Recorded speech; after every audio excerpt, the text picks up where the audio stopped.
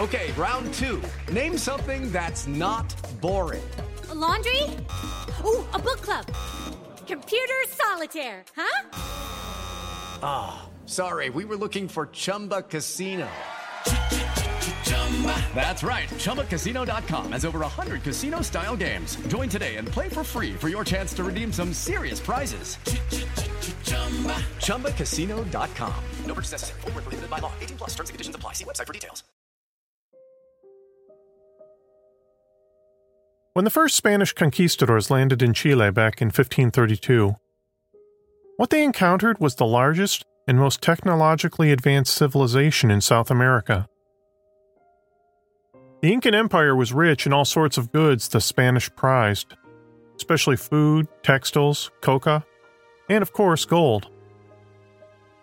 At its height, the Incan Empire stretched for nearly 3,000 miles, all the way from present-day Ecuador, across the Andes, and down to the Chilean coast. This was all served by an elaborate road system that included many jaw-dropping suspension bridges that hung hundreds of feet in the sky. They even had their own ancient internet of sorts, consisting of squads of messenger runners juiced up on coca leaves who relayed information from one place to another across hundreds of miles. The crown jewel of the Incan Empire is without a doubt Machu Picchu. The Cloud Citadel is terraced between two Andean peaks, and is almost certainly what most people think of when they think of the Incas. And yet, for as much evidence of their existence as the Incas left behind, there's still a lot about them we don't know. The Incas didn't have a traditional written language as we know it, and instead appeared to keep records with an abacus-like system of knotted chords called quipus that modern scientists are only beginning to decipher today. Unfortunately, much of what we know of Incan life comes from accounts written by the very same Spanish invaders that wiped them out.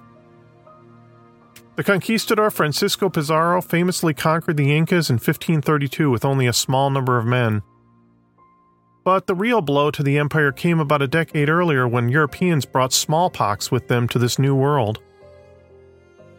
Some epidemiologists believe disease may have wiped out as many as 90% of the Incan people, which of course made it that much easier for the Spanish to conquer what remained. But despite how far and wide the Incan Empire stretched at its height, one thing you should know is there were still some places they refused to go. One such place was a tiny island just off the Chilean coast that lies close to the 35th parallel. It's a teardrop-shaped offshoot of the Andes, jutting up out of the water where the Mal River empties into the Pacific Ocean. They called that island Chiloé, which roughly translates to the place of the seagulls. It was here the Incan Empire stopped because it was believed that this island formed a demarcation line between the worlds of light and shadow. Ancient European mapmakers used to decorate the outer edges of maps with warnings about the unknown regions of uncharted ocean. They'd sometimes say that beyond those known places, here there be serpents, or other such descriptive alerts. In truth, such warnings were simply a means of warning sailors against the great unknown, a way of filling in the gaps of their knowledge of what lie beyond, and letting travelers know they might never return. In the case of the Incas, though, it appears they had a good idea what lay beyond the edge of their empire, in the place of the seagulls. Over the centuries, there are those who came to believe there was something dark and ancient that lived there. Something evil. For it was there on that tiny island called Chiloé. That was where the witches lived. I'm Nate Hale, off in the woods, to Grandma's house I go, and this is The Conspirators.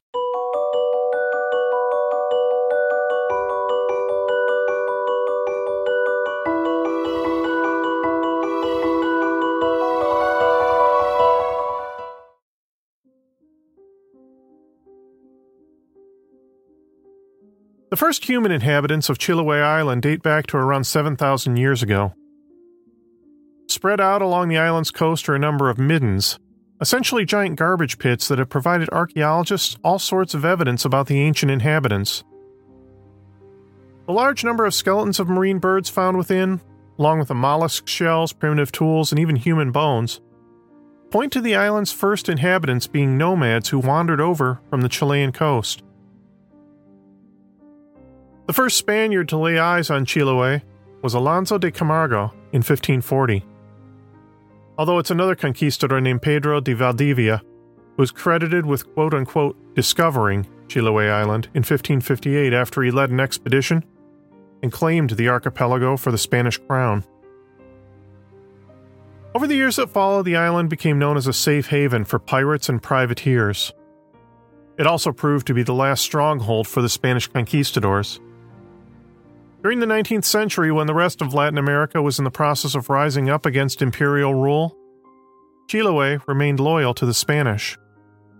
When Charles Darwin set out on his historic voyage aboard the HMS Beagle, he spent over a month on Chiloé Island, during which time he wrote about the lush environment and of the variety of plant and wildlife throughout the island. In particular, Darwin noted that over 400 varieties of potatoes grew there, as did a particular variety of endangered fox that came to be known as Darwin's Zorro. During his time on the island, Darwin also witnessed the aftermath of an earthquake and wrote about an unusual trick of the light that caused a rainbow to transform into a full circle before his eyes. Darwin described the native Chilotes as quiet, industrious people who managed to struggle through adversity. He was taken aback at the rampant poverty he witnessed, and also how that poverty seemed to breed superstition among the people. Darwin was amused by the antics of a cluster of sea otters tumbling into the water as the ship passed. He also noted seeing a pair of black-necked swans which, for Darwin, were a passing curiosity and nothing more. But to the superstitious natives of Chiloé, birds of this type were thought to be a terrible omen, a sign that someone close to them would soon die. A lot of the island's architecture has an unusual Celtic influence to it. Some travelers have described the landscape as resembling something out of The Hobbit. It's also well known for its many ornate churches built during the 18th and 19th centuries. The unique stylings of these churches has earned 16 of them a classification as a UNESCO World Heritage Site. They were built by Jesuit missionaries trying to bring Christianity to the natives. When the Jesuits were expelled in 1767, the Franciscans assumed missionary duties throughout the island. But despite Christianity becoming a dominant religion throughout the Chiloé archipelago, there are still many much older myths and superstitions that still remain. One such story tells of Trauco, a forest troll who is said to drag young women into the forest and impregnate them. This at least seems to be a story cooked up in order to explain away some of the pregnant unwed mothers. The Chilotes also have a legend about a creature known as the basilisk, a creature you can find in European folklore as well. Although the creature from Chiloé has one unique trait in that it likes to suck the saliva right out of its victims' mouths. One of the most enduring legends to come from Chiloé Island is that of a mysterious ghost ship known as the Caleuche. There are many stories about ghost ships that sail the high seas, but the Caleuche is often cited as the oldest one of them all. According to the locals, the Caleuche is a triple-masted white sailing vessel that seems to have a preternatural sense of when someone is drowned in the waters near the island. It is believed that the Caleuche will appear at the very spot where the person is drowned, and bring them on board to join their ghostly crew. Sometimes the story of the Caleuche gets told in the same breath as that of La Pincoya, a beautiful blonde water spirit who is generally considered to be a good omen to local fishermen. If she is spotted facing the sea, then the fishermen believe they are guaranteed to have a good catch that day. But if her back is to the water, then the fish will be few. Although some darker stories claim that if you ever dare look La Pincoya directly in her eyes, you would be compelled to follow her into the water and drown in the depths of the ocean. Likewise, you'll also sometimes hear stories of La Pincoya's sister, La Sirena, a creature with the upper torso of a human and the tail of a fish, or, in other words, a mermaid. According to the legend, La Sirena's duty is to guide the drowned souls who find their way onto the Caleuche's decks. But of all the stories and legends about Chiloé, one in particular stands heads and tails above all the rest. That of the Brujos de Chiloé. the male witches who secretly ruled the island for centuries. Witch stories aren't anything new to South America. You can find plenty of other legends, such as that of La Tunda, a beautiful seductress from Ecuador, the literal daughter of the devil who likes to kidnap children and lure men into her den. In Costa Rica, they have the legend of La Segua, a raven-haired beauty who can be seen hitchhiking through the rural areas and preys upon unsuspecting men who let her into their vehicles. But on Chiloé, there is one significant difference you should know between the stories of the Brujos and all the other legends I previously described. The story of the Brujos is the only one that may be true. We have evidence of this because back in 1880, Chiloé Island became the site of what is most likely the last significant witch trial in South America. The English travel writer Bruce Chatwin stumbled across the story of the Brujos back around 1975. He learned that these male witches had been running a protection racket on the island, magically cursing or even murdering anyone who got in their way. We don't know exactly where these witches, or warlocks if you prefer, first came from, although it's widely surmised that their particular brand of black magic arose in a collision of existing superstitions crossed with the teachings of the Jesuit missionaries. Lucky Land Casino, asking people, what's the weirdest place you've gotten lucky? Lucky? In line at the deli, I guess? Aha, in my dentist's office.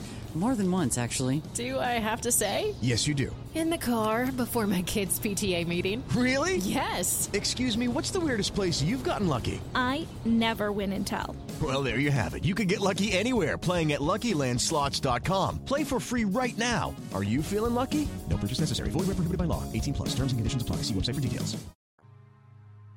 Chilean folk legends told of two opposing breeds of shaman among the indigenous tribes. On one side were the Machi. These were the revered healers and medicine men whose job included interpreting dreams, communing with spirits, and serving as the oracles of their community. On the opposite side were the Calcu. These were the warlocks, the ones you really didn't want to mess around with. Most natives didn't even like to talk about them for fear of what would happen to them if they did. These practitioners of black magic were thought to have started out as Machi before they broke bad. Overcome by greed and the power of evil spirits, these Calcu were thought to operate in the shadows, manipulating people and events for their own dark purposes. It's believed that once the Spanish conquistadors entered the picture that they brought their own influence on these folk legends by introducing stories of European witches. But since Chile was a male-dominated society, these stories of witches became retold so that all the practitioners of the dark arts were now men. In 1786, a Spanish naval officer and cartographer named José de Moraleda y Montero arrived in the Chiloé Islands. One legend that sprang out of the man's visit was that Moraleda made the mistake of challenging a Machi shaman in a magical skills competition. Moraleda lost, and the shaman caused the man's ship to run aground. During the shaman's victory lap, Moraleda was also forced to hand over a book of spells he'd brought with him from Europe. Although there is no trace of this magical competition ever taking place according to Moraleda's own writings, he did write that the local witches and sorcerers considered him to be a powerful sorcerer himself. The legend states that it is that book of spells Moraleda left behind that became the center of the Brujo cult. According to records from the trial in 1880, this cult was known as La Recta Provincia, the Righteous Province. And if half the stories that came out in that trial are true, then this cult secretly ruled the island for the better part of 2 centuries. The elite members of this cult referred to themselves as the Mayoría, the majority. To become a member of the secret society, you needed to endure a lengthy and complicated initiation ritual, one designed to reverse a Christian baptism. This first involved bathing in a freezing cold river over the course of anywhere from 15 to 40 nights. Then the new initiate had to run naked through the jungle declaring their dedication to the devil. The final step was to commit a ritual human sacrifice of a close friend or family member. Once you became a full-fledged member of the Righteous Province, you were now part of the inner circle of these indigenous mafioso who secretly ran things behind the scenes. They kept local farmers in fear, forcing them to hand over food or money by threatening to curse them, or worse. unleashing some of the terrible creatures they commanded. They seldom had to resort to physical violence. For example, it's claimed that one curse they could cast would cut the victim, like a wound from an invisible knife. But the supernatural protection racket fell apart in 1880 when over 100 members of the Righteous Province were arrested and interrogated. Among them was a 70-year-old Chilote farmer named Mateo Coñecar. He admitted to authorities that he had been a member of the Righteous Province for more than 2 decades. In his confession, he explained that the cult had its own inner circle of kings and viceroys, and that they kept their headquarters in a vast cavern somewhere outside the coastal village of Kikave. It was here that Coñecar and other witnesses swore the cult kept their most treasured possessions. This included the book of spells given to them by Jose Moraleda, and a magically endowed bowl filled with water that could show you the future. If you read a lot of the stories told by Coñecar and the other arrested cult members, they all sound pretty out there. One witness during the trial of 1880 claimed each warlock carried a pet lizard with them that they could strap to their heads in order to imbue themselves with magic abilities. Another claimed the warlocks could talk with seahorses, Aquaman style, in order to pass messages back and forth with the ghost ship, the Kaliuchi. Other members claimed some of them possessed magical waistcoats made from human skin that, depending on which version you subscribe to, was either flayed from the corpse of a recently buried Christian or made from the skin of a dead virgin or sorcerer. Once dried and cured, the skin was stitched together into a magical garment that gave the wearer the ability to fly. When the Brujo needed a spy or a messenger, they would abduct an adolescent girl, strip them naked, and force them to drink a magic elixir. This potion was so noxious it would cause the victim to vomit up their own intestines, after which the girl would transform into a long-legged bird and would be forced to do the Brujo's bidding. Coñecar went on to testify that during his first visit to the cave 20 years earlier, he was ordered to bring some meat for what he described as the animals that lived inside. He did as he was told, and he went and murdered a small child for his flesh. The cult's king back then was a man named Jose Merriman, and he escorted Coñecar to deliver the child's remains. He said in order to enter the cavern, Merriman first performed a ritual dance, then revealed the cave's entryway, which was covered over with earth and grass. He also needed to use a piece of metal he referred to as the alchemist's key to open the entryway. When the door finally opened, 2 creatures rushed out at them. The first of these was a goat-like monster called a chivato. Coñecar didn't spend much time describing this creature, but rather focused on the other, far more dangerous denizen of the cave, a creature known as the Imbunche. At first glance, the creature that rushed out of the darkness appeared to be a naked old man. That is, until Coñecar realized how hideously deformed this creature was. The Imbunche started out as a human baby, but what happened to it after that is nothing short of horrifying. Bruce Chatwin described it as such.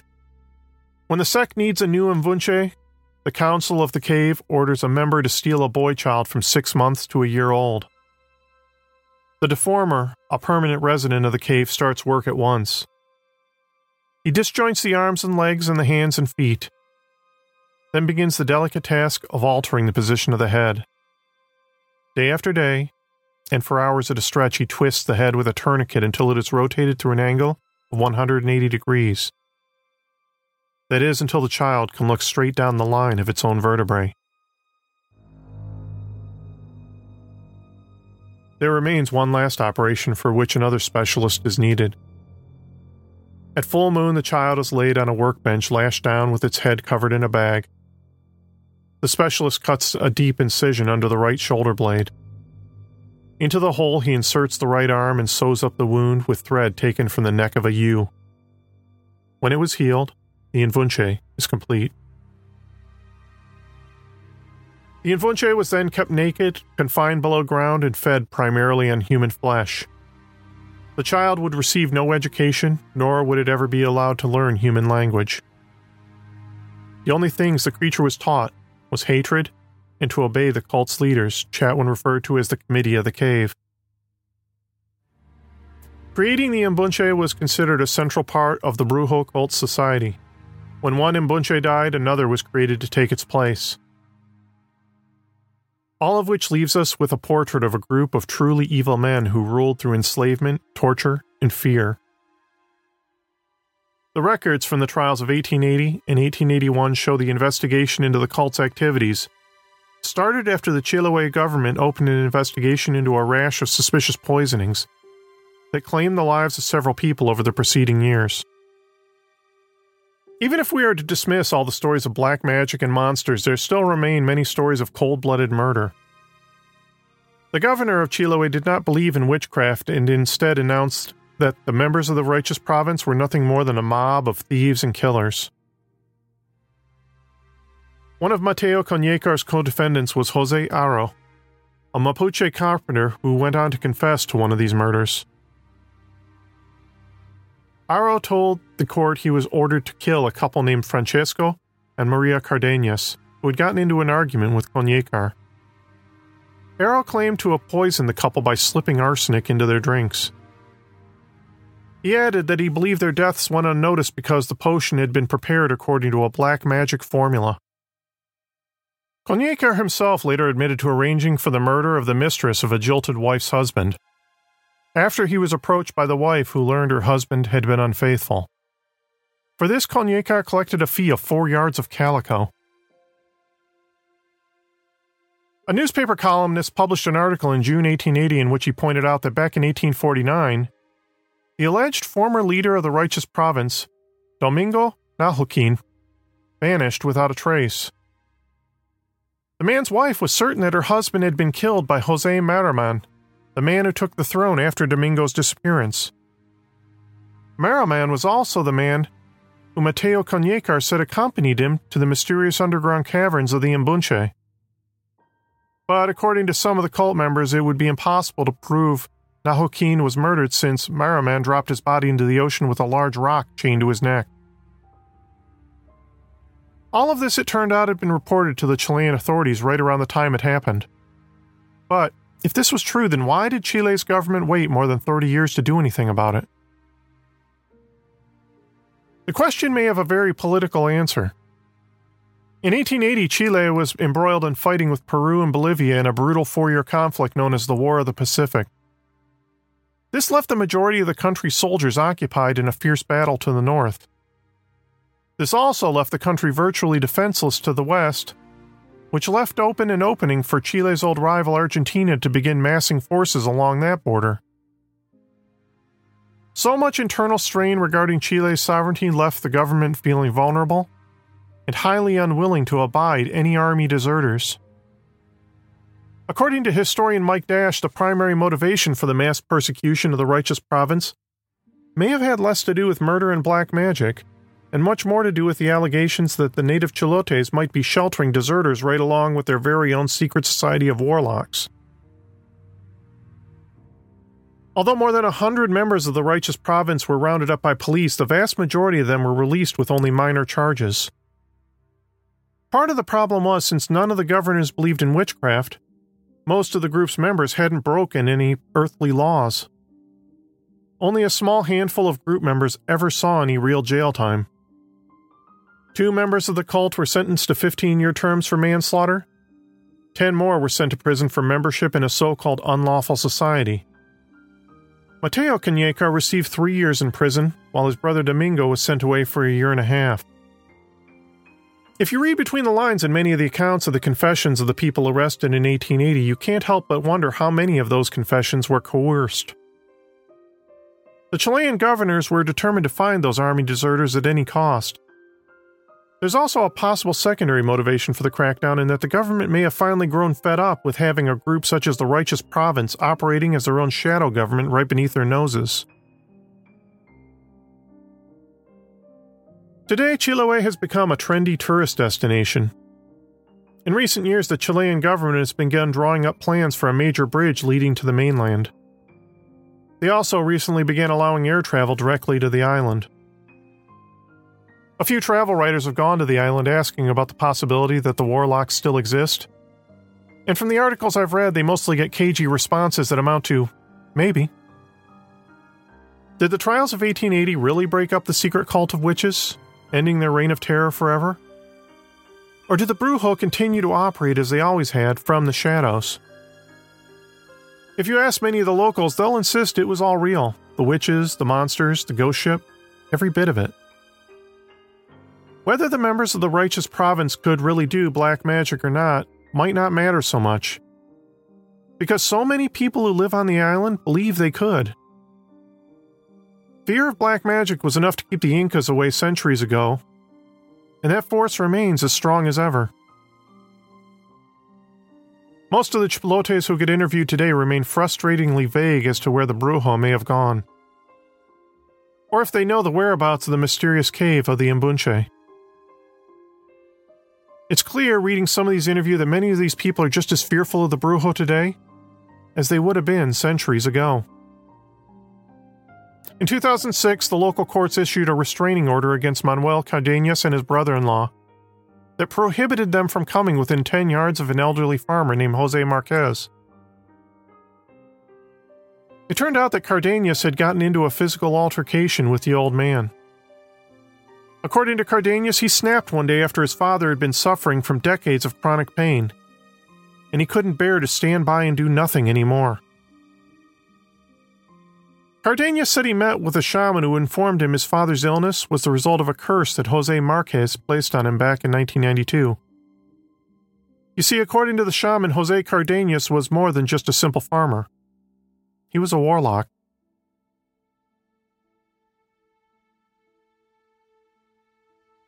The Conspirators is written and produced by me, Nate Hale, an entirely fictional identity. Thanks so much for listening.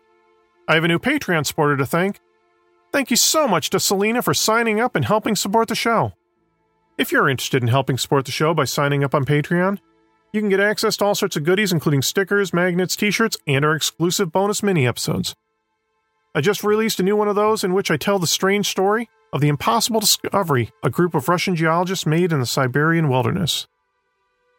Another great way you can help support the show is by subscribing, rating, and reviewing us on Apple Podcasts. Each one of your ratings and reviews helps boost us in Apple's magical algorithms and helps us climb the podcast charts. This makes it easier for even more people to find our show and grows our Conspirators family even more. If you're not on Apple, not to worry, we're also on Stitcher, Google Play, and many of your other favorite podcast apps. We also have a website, theconspiratorspodcast.com, where you can hear our entire back catalog of shows. Check us out on social media as well. We're on Twitter, Instagram, and our Facebook page. You can even send us an email at theconspiratorspodcast@gmail.com and let us know how we're doing. Thanks again for listening, and I hope you'll be back next time.